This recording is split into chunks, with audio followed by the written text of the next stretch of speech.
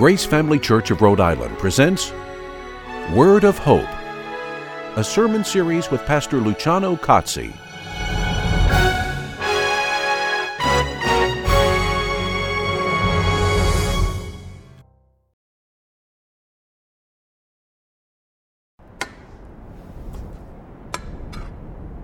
I thought he was the one. We all thought he was the one. Everyone did. There was a party, and we were all there, and some woman comes in, and she has a bottle of perfume, expensive perfume, and she just pours it all over him. She did that because she thought he was the one. What a waste. We could have sold that perfume and used the money for a greater purpose. I tried to tell him as much, but he came back at me insinuating that he was the purpose. Even so,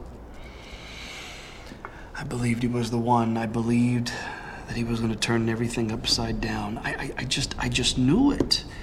I mean, people would have followed him anywhere. All he had to do was just say the word, but he wouldn't say the word. Instead, my time has not yet come. That's what he would say over and over to me. My time has not yet come. Are you kidding me? He was raising people from the dead, for crying out loud. He was healing the blind, producing food out of thin air. My time has not yet come. So I forced his hand.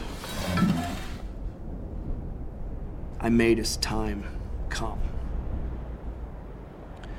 Things needed a push, and I was the only one that had the courage to do it.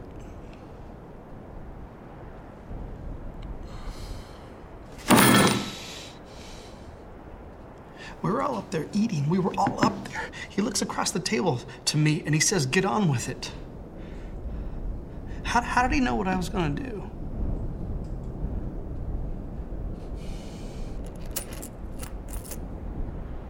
It wasn't about the money. It was not about the money. It's just when you have that kind of power that he has, why wouldn't you leverage it to forward the agenda? People listen to him.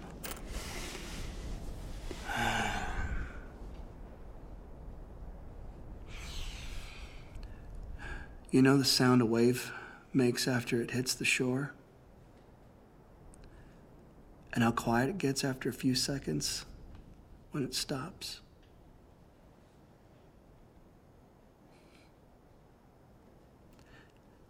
That was Jesus. When he spoke, it was like a rolling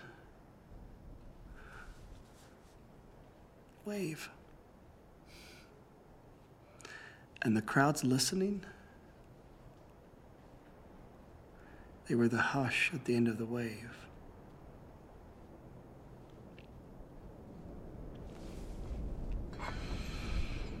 Because when he spoke, and you were there in his presence, there was no doubt in anyone's mind he was the one.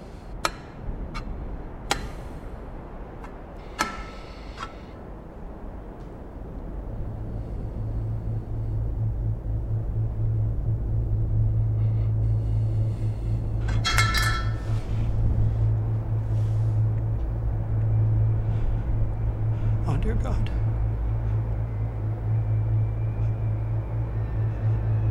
what have I done?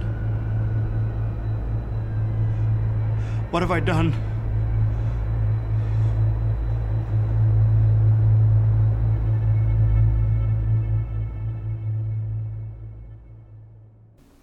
Good morning, brother.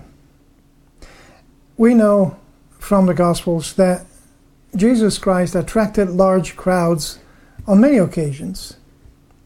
His miracles, his actions, his healings were very attractive for the people, for the crowds, and then called for a lot of attention. But at one point in his ministry, many of his disciples actually became offended and left him. What they found previously attractive now seemed different because Jesus was talking about death. And his speech to many of them was disappointing and offensive. So many of them left him because he did not meet their expectations. Today, we're going to be looking at that. And we're going to ask the question, why did they leave him? Was it because Jesus failed in his ministry, as many people would think today? But even more importantly, would we, in the same circumstances, also be among those who left him? We will learn that discipleship cannot be superficial, nor self-serving, and that we need to evaluate our motives for being Christians, especially when being Christian becomes hard and difficult, or we have questions that remain unanswered.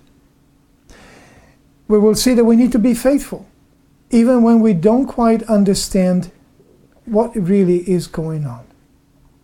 But let's get to the passage for today that is in John 6. We're continuing actually from last week. John 6 and beginning with verse 56. He who eats my flesh and drinks my blood abides in me, and I in him. As the living Father sent me, and I live because of the Father, so he who eats me, he also will live because of me. This is the bread which came down out of heaven, not as the fathers ate and died. He who eats this bread will live forever. These things he said in the synagogue, as he taught in Capernaum. Therefore many of his disciples, when they heard these, said, "This is a difficult statement. Who can listen to it?" But Jesus, conscious that his disciples grumbled at this, said to them, "Does this cause you to stumble? What then if you see the Son of Man ascending to where he was before? It is the Spirit who gives life. The flesh profits nothing. The words that I have spoken to you are spirit and are life. But there are some of you who do not believe." For Jesus knew that from the beginning who they were who did not believe and who it was that would betray him. And he was saying, "For this reason I have said to you that no one can come to me unless it has been granted him from the Father." As a result of this, many of his disciples withdrew and were not walking with him anymore. So Jesus said to the 12, "You do not want to go away also, do you?"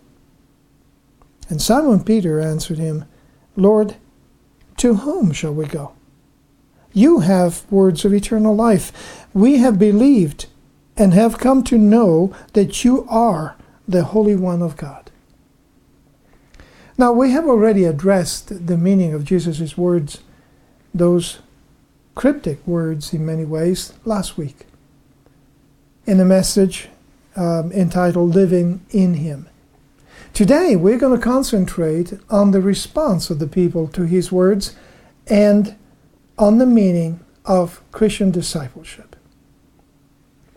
And we will begin to address it from right after the words of Jesus, which we just reviewed for a moment to reconnect with them in verse 60. Therefore, many of his disciples, when they heard this, they said, "This is a difficult statement. Who can listen to it?" Now, these disciples, they heard the word of Jesus, but did not accept him. Some tend to read their own presuppositions in Jesus' words, their own ideas, their own thoughts, instead of listening and seeking to understand what he said and what he actually meant. Chesterton once wrote, "The Christian ideal has not been tried and found wanting. It has been found difficult and left untried." So the problem is not following Christ. The problem is in regarding following Christ as being too hard and not even wanting to try it. That is actually an apt description of the disinterest of many people even today. Too many people follow Jesus with the idea that it's all just to feel good or to be blessed. They're bound to be disappointed, however, just like those disciples who found Jesus' speech about the cross offensive. And that is because living in this fallen world, it's not going to be easy. It's not going to be easy for anyone, including the Christians. Being Christians does not take us out of this world, but it calls us to find meaning in Christ, who is actually the truth, and to find the truth in Him. Let's read verses 61 and 62. But Jesus, conscious that His disciples grumbled at this, said to them, "Does this cause you to stumble? What then if you see the Son of Man ascending to where He was before?" Now, stumbling was a common figure of speech that was used for sinning or falling away from the faith. And Jesus here in verse 62 was using a typical how much more type of Jewish argument, meaning and saying in essence, if you cannot bear the message of a cross, how much more difficulty will you have with the resurrection and the ascension? Of course, they did not understand. And as we read here, they kept complaining. It kind of reminds me of a class. I have been teaching for a while, and I have noticed that in any given group in a classroom, you will see the students progressing for a while. But then as the learning gets harder, because the topic progresses and becomes progressively more difficult, you also see some of the students dropping out. And that's what this reminds me of.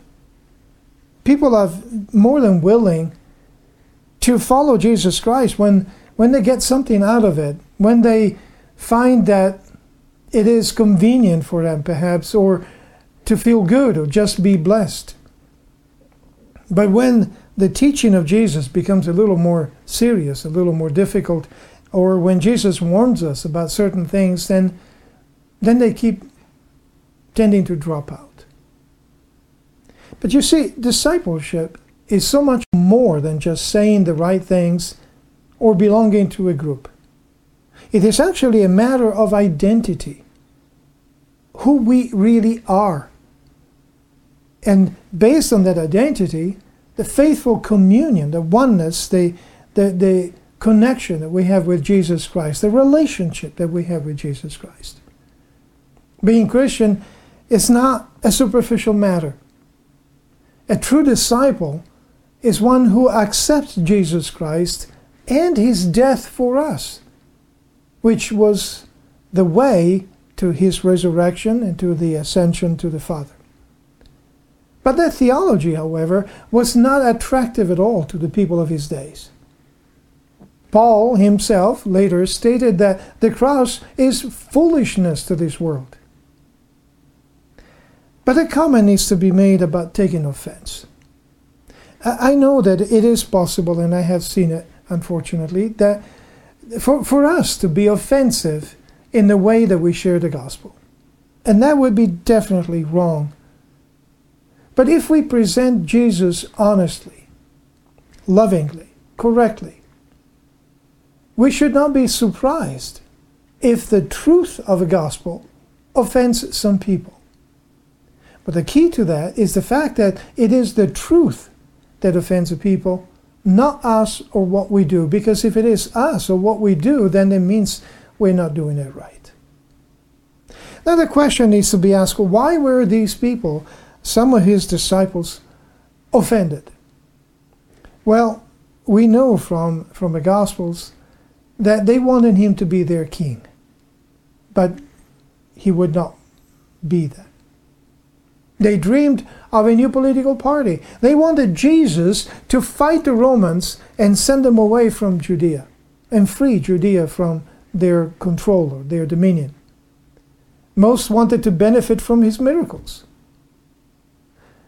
But Jesus instead, he called for personal faith He talked about our human inability and our salvation being entirely and completely a work of God and not something that we can do by fighting or achieve or accomplish with our own works.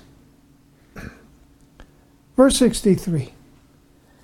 It is the Spirit who gives life. The flesh profits nothing. The words that I have spoken to you are spirit and are life. Now this statement, incidentally, is what provides the key to interpret Jesus' speech, Jesus' comments and words correctly.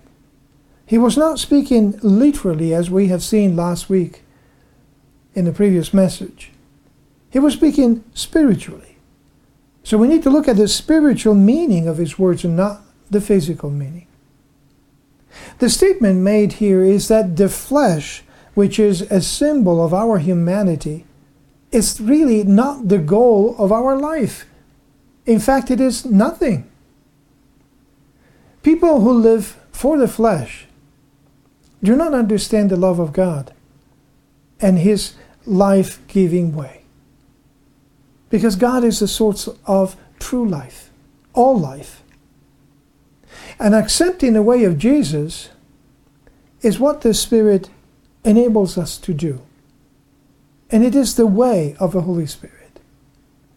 The true life that we are called to is a work of the Holy Spirit in us, and no human wisdom, no human work can ever equate that or can ever replace that.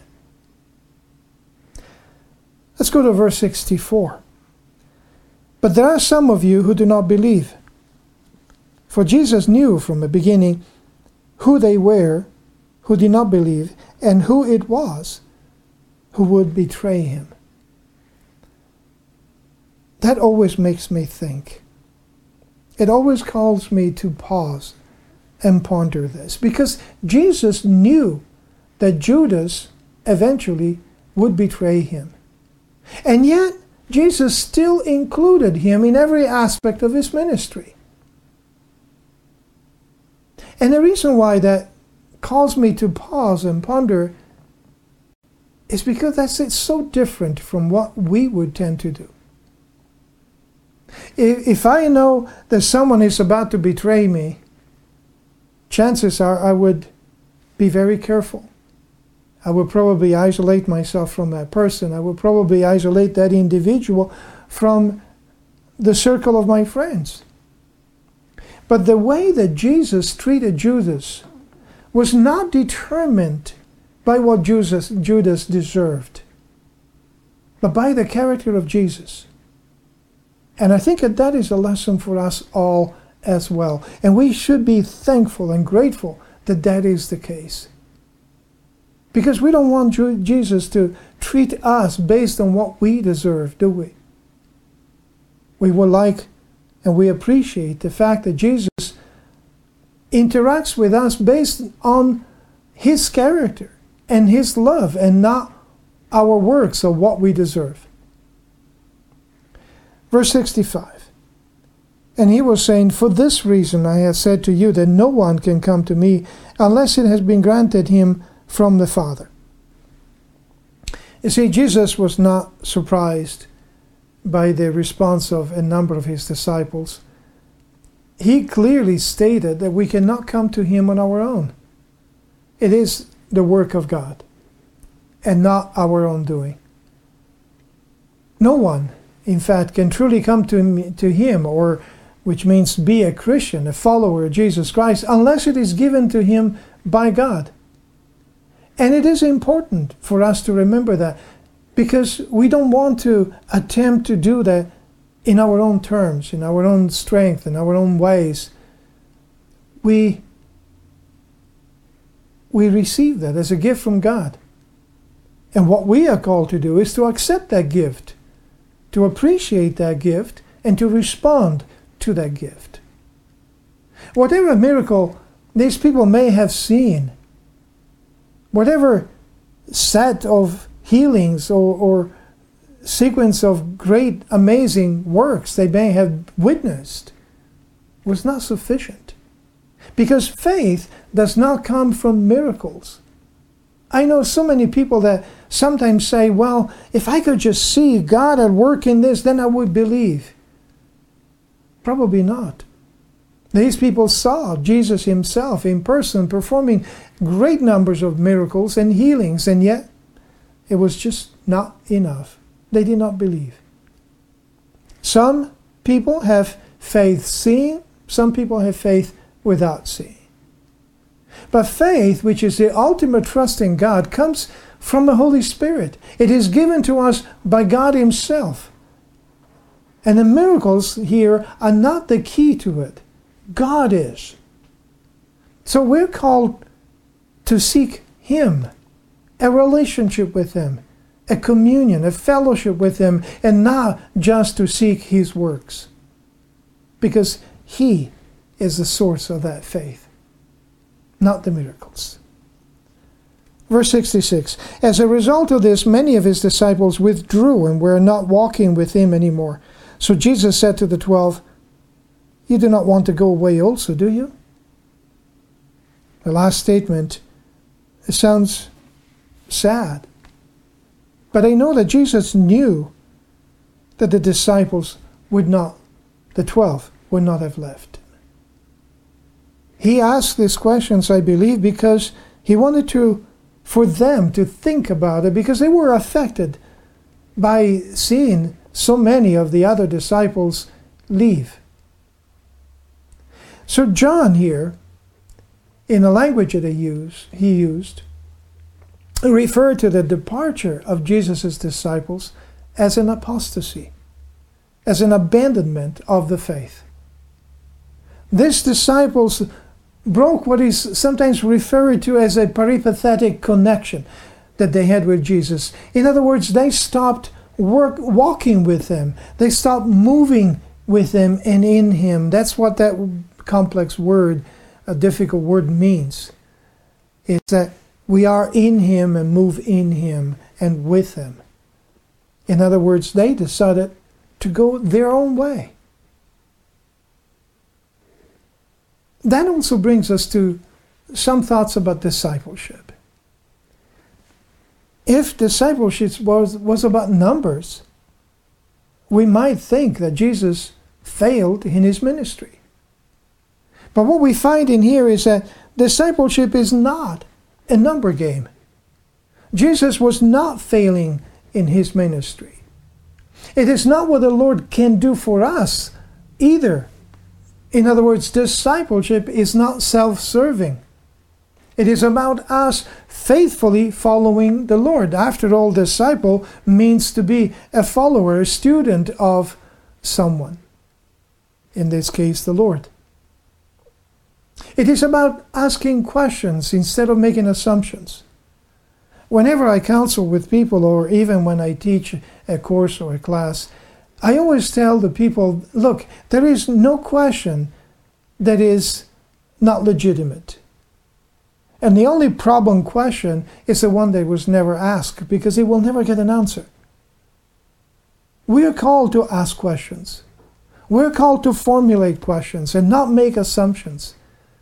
So if Jesus said something that was very difficult, very hard to understand, then the disciple, like a student, would ask questions. Hey, Lord, what do you mean with that? What does that mean? Instead of making assumptions and being offended by that. In other words, we seek his truth. Instead of formulating our own truth and wanting him to confirm it or support it or promote it. It's not about our truth. It is about the truth, who is Jesus Christ and his word. Verse 68. Simon Peter answered him, Lord, to whom shall we go? You have words of eternal life. We have believed and have come to know that you are the Holy One of God. So Peter's confession here of faith is very important. Even though he did not quite realize yet the full meaning of what he stated. And yet, even though Peter was not fully aware of that meaning, there was no condemnation here. And that brings us to realize and understand that our growth in Christ is progressive. We understand more and more. Sometimes we learn the wording, or sometimes we even state the wording, but then the full meaning of that comes later. He and the rest of the 12 were still growing in understanding, just like we do. But they did not give up. They believed what they had understood up to that point, what they had understood this far. And we're called to do the same. The nature of the confession of faith of Peter is such that the words of Peter really actually carried the full meaning of the incarnational and messianic confession of faith. That means the full meaning of what it meant for God to be incarnate, for God to become human in the person of Jesus. God the Son becoming not only fully God, but also fully human, and becoming the Messiah that the people were waiting for, the Anointed One. Peter understood that the hope of Israel rested in Jesus. He may not have understood exactly how, but he understood that the hope of Israel did rest in Jesus. And he did not give up like the other disciples had done. So Peter's words sound true even today. Where would we ever go to find eternal life? Because no one else can offer it. And many religious leaders don't even bother to talk about it. But it even goes further than that. It goes further than that because it calls us to think and meditate and take a very serious look at ourselves. Do we really desire eternal life? Why that strange question? Because all too often we seek pleasure, possession, fun, happiness in this life, to the point of not caring for anything but this life. And if that is the case, we're really missing on the big things. Sometimes I jokingly make the comparison of God offering us $1 trillion and us telling him, no, I'm too busy shining my penny. It doesn't seem to make any sense.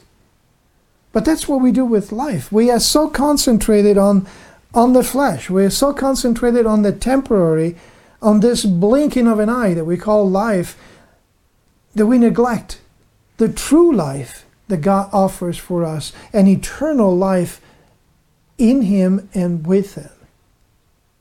So, brethren, what are we in for? What are we looking for?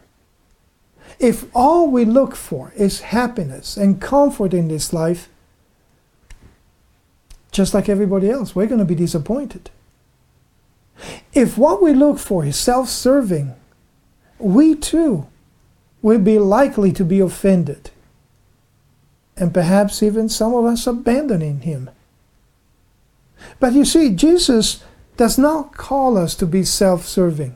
He does not call us to pursue and chase after happiness and comfort. He gives us a great deal of joy, true joy, that does not depend on the circumstances like happiness does, but he calls us to follow him. It's about a person, and that person is Jesus Christ, not even ourselves. Following Jesus, in fact, as Paul clearly taught later, means to be willing to die to ourselves so that we can be alive in Christ. And I would like to explain that for a moment. To be dead, it means that we're no longer active. When someone is down, unconscious, and there is no cardiovascular activity and no brain activity, that person is declared death. Death is the absence of activity. But to be alive in Christ, it means we're very active in that. So to be dead to ourselves, it means that we're no longer active for ourselves. We're no longer self-serving. We no longer live for ourselves. And to be alive in Christ, it means we live for Him, in Him, by Him, and through Him. We find meaning and purpose in Jesus Christ. And we look forward to what He has in store for us. We look forward to that eternity that He has promised to us. We look forward to the fullness of His kingdom being manifest. And we pray, like He encouraged us to do, may your kingdom come. That's the perspective of the true disciple. Not what the flesh has to offer, but what Jesus Christ has offered us. That yes, it begins in the here and now, but only to blossom in the immensity, in the infinity, and the eternity of a life that we are destined to have with Him. That's what we look for. That's what we live for. That's why we exist. So brethren, if you have questions or concerns, please contact us, and we'll be glad to help you answer your questions and to find answers.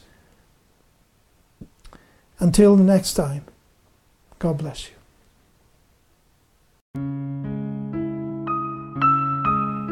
I waited patiently for the Lord, and He inclined to me and heard my cry. He brought me up out of the pit of destruction, out of the miry clay, and He set my feet upon a rock, making my footsteps firm. He said, in my distress, I called to the Lord, and He answered me. For the depths of the grave, I called for help, and you listened to my cry. Undaunted radiance is not built on anything passing, but on the love of God that nothing can alter. The experiences of life, terrible or monotonous, are impotent to touch the love of God, which is in Christ Jesus our Lord. Be anxious for nothing, but in everything by prayer and supplication with thanksgiving let your requests be known to God. And the peace of God, which surpasses all comprehension, will guard your hearts and your minds in Christ Jesus.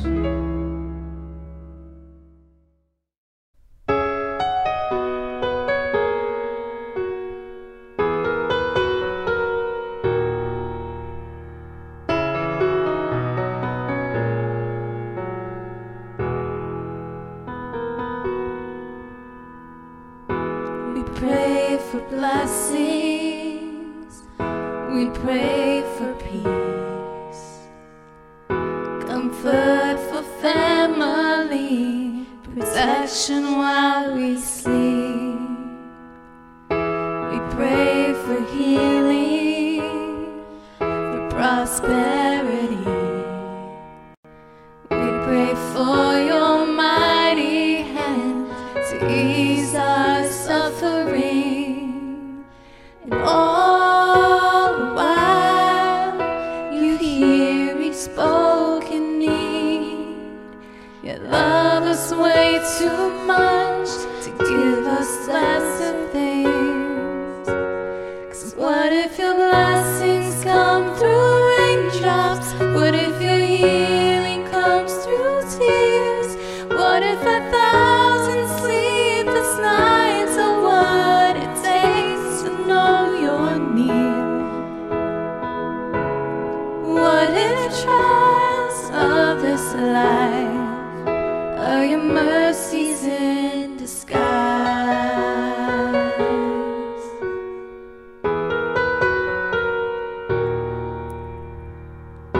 We pray for wisdom, your voice to hear. We cry in anger when we cannot feel you near. We doubt your goodness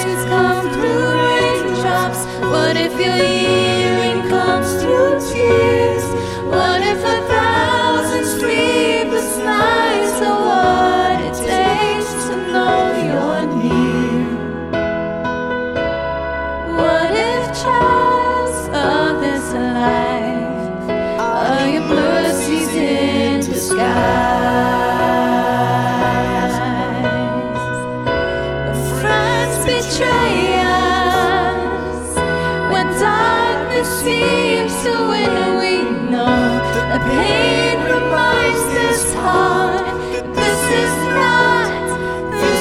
not our home. It's not our home.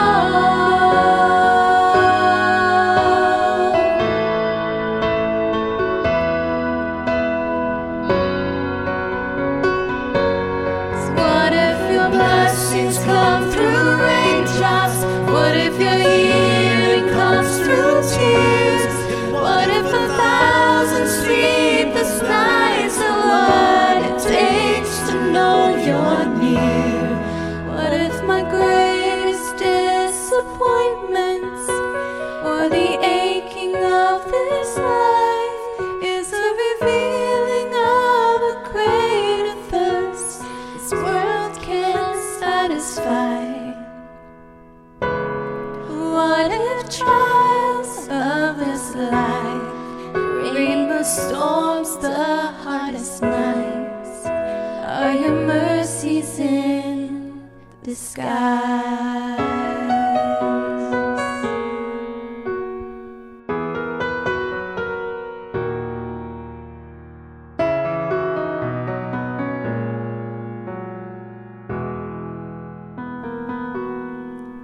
Now may our Lord Jesus Christ himself and God our Father, who has loved us and given us eternal comfort and good hope by grace, comfort and strengthen your hearts in every good work and word. Amen.